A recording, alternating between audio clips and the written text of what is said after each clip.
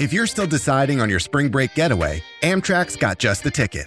You can visit cities from D.C. and Philly to New York and Boston, all while enjoying more sustainable travel. Amtrak produces up to 83% less carbon emissions than traveling by car or plane.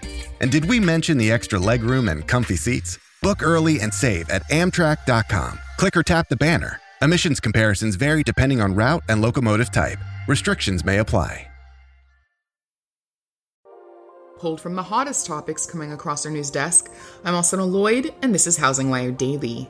In today's episode, Jacob Channel, the senior economist analyst at LendingTree, examines the company's latest migration report that highlights the top housing markets for homeowners that have recently moved. Notably, Channel also dives into new home buyer trends and how home prices are impacting home buying demand. But before we listen, here's a brief word from our sponsor. At Atlantic Bay Mortgage Group, we know your vision of success is unique to you. That's why your goals and our culture of support go hand in hand.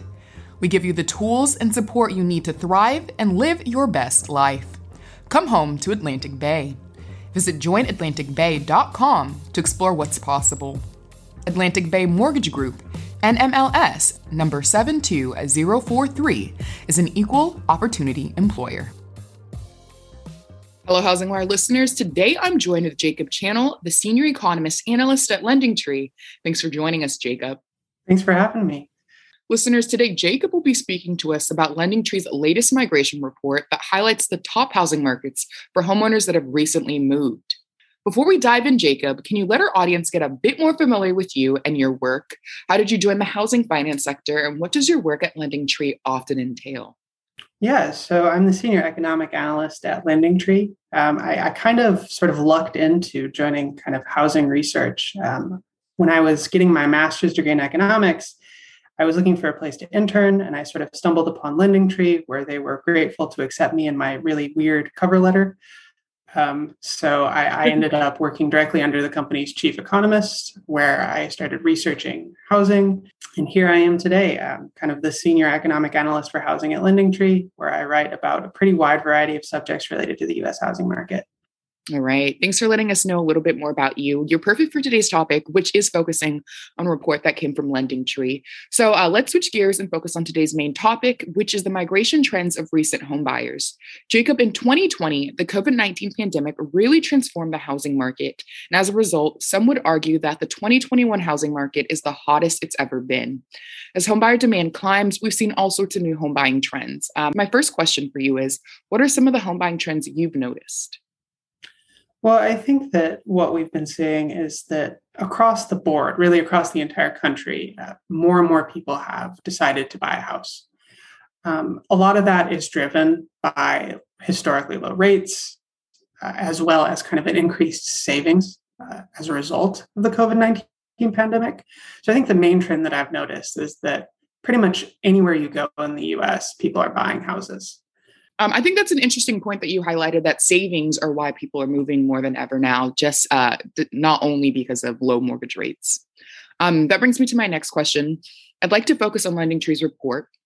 According to the company, to determine where homeowners most recently moved into their new homes, LendingTree analyzed census data to find the share of homeowners in the nation's 50 largest metropolitan areas who relocated in 2017 or later. The data shows that Las Vegas, Phoenix, and Jacksonville, Florida are the metros where the largest share of homeowners have most recently moved. Across all three of these metros, an average of 22.5% of homeowners moved in 2017 or later, representing almost 6 percentage points higher than the national average of 16.6%. Jacob, why are these housing markets so attractive to homebuyers across the country? Well, I think it's a combination of factors. All of those areas are seeing pretty significant population growth in general over the past few years. And a lot of that has to do with the fact that their economies are growing. They're popular destinations for people who are looking to retire in nice, warm weather. And then beyond that, housing prices in those areas were pretty hard hit by the 2007 housing collapse. So as a result, prices were a little bit lower in places like Las Vegas or like Phoenix than they were in many other parts of the country, which makes the area as a pretty attractive place to move if you're looking to buy a house and you don't necessarily want to spend an arm and a leg. Now, of course, with recent home price growth, these metros have become more expensive. But nonetheless, we are seeing a lot of movement to these areas that will probably continue for a little while longer. It's great that you brought up home prices because that's my next question. I want to focus on housing supply and home prices. LendingTree's data indicates that in general, housing markets with a larger share of homeowners who recently moved are now seeing home prices appreciate faster than metros where homeowners tend to stay in their homes longer. The report claims there's a relatively strong positive correlation between the share of homeowners who moved in 2017 or later and 3-year home price growth across the nation's largest metros. Can you dive deeper on this correlation and explain why this is so? Well, the thing about housing prices is that certainly you can appraise how much your house will be worth. You can make a really educated guess, but you don't necessarily know until it hits the market.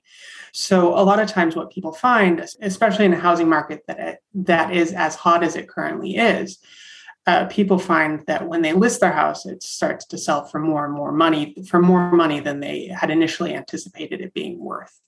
So the correlation is largely due to the fact that when more people are looking to buy, there's more competition.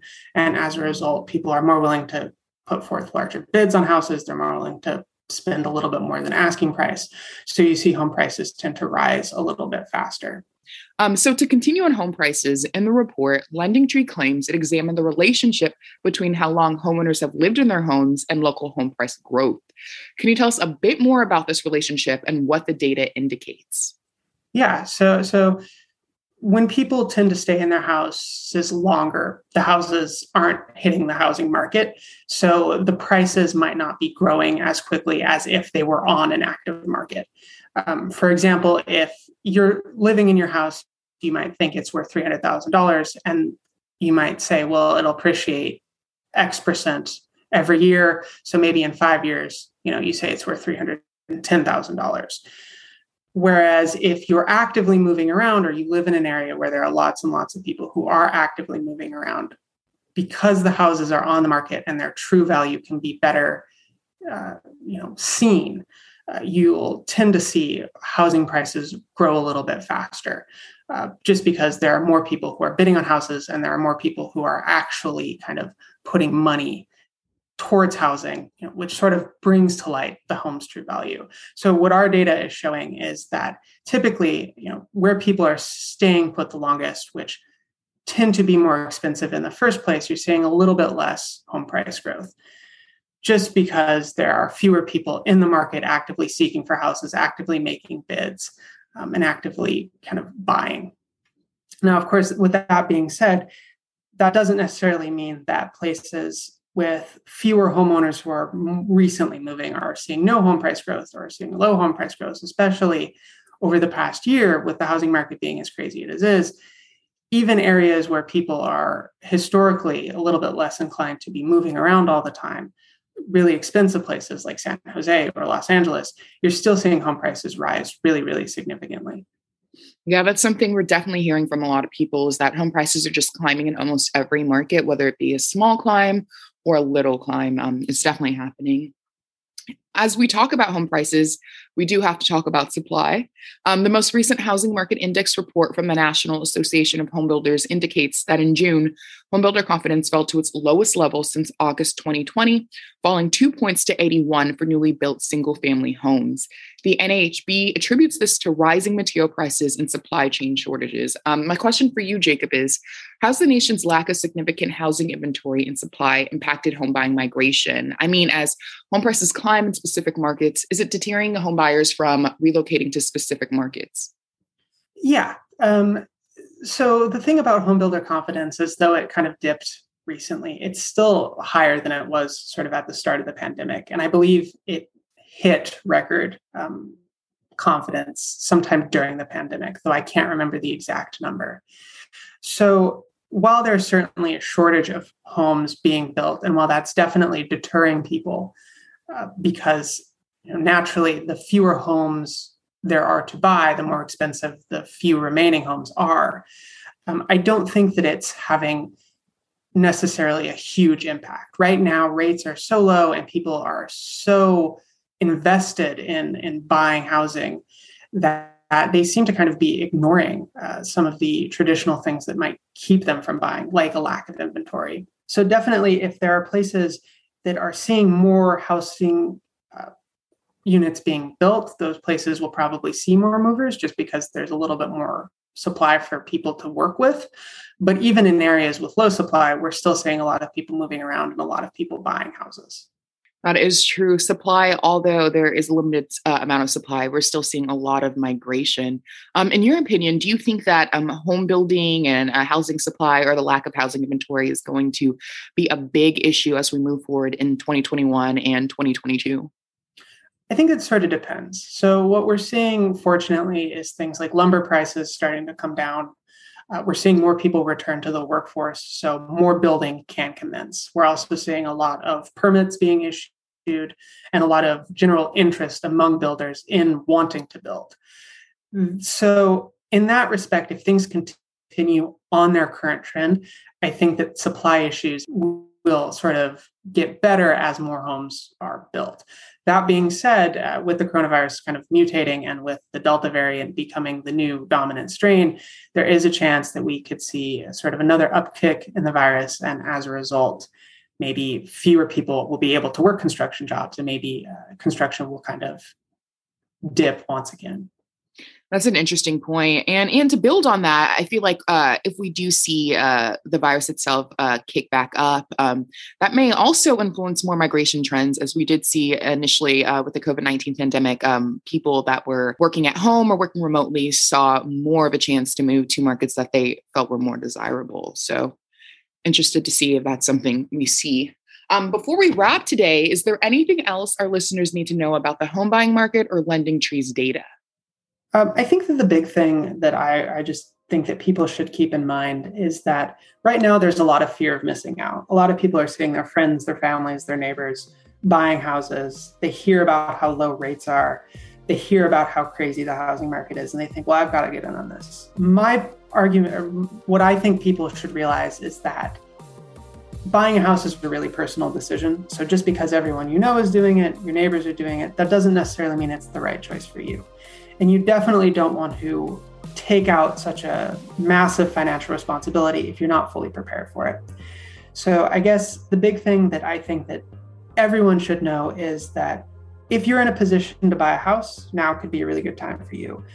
But you shouldn't feel pressured to buy a house just because it's the thing that a lot of people are doing right now. That's really good. I know our home buyers that are listening to this probably really like that note. Personally, I've seen so many friends and family buying homes right now. Kind of tempting myself, but that little note was really good to hear. So thank you, Jacob. Yeah. Just march to the beat of your own drum. I think for the most part, things will work out for you and the other home buyers or would-be home buyers out there. Well, Jacob, thank you so much for joining us today. Listeners, join us back here tomorrow for more Housing Wire Daily. Thank you.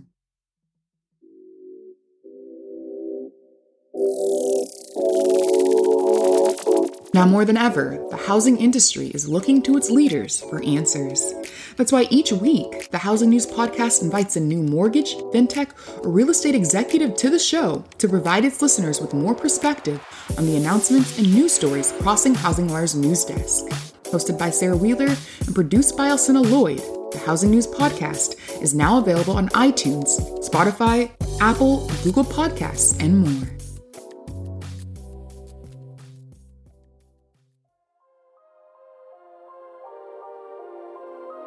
Thanks for listening to Housing Wire Daily. Don't forget to hit that subscribe button so you never miss an episode, and we'll catch everyone back here again tomorrow.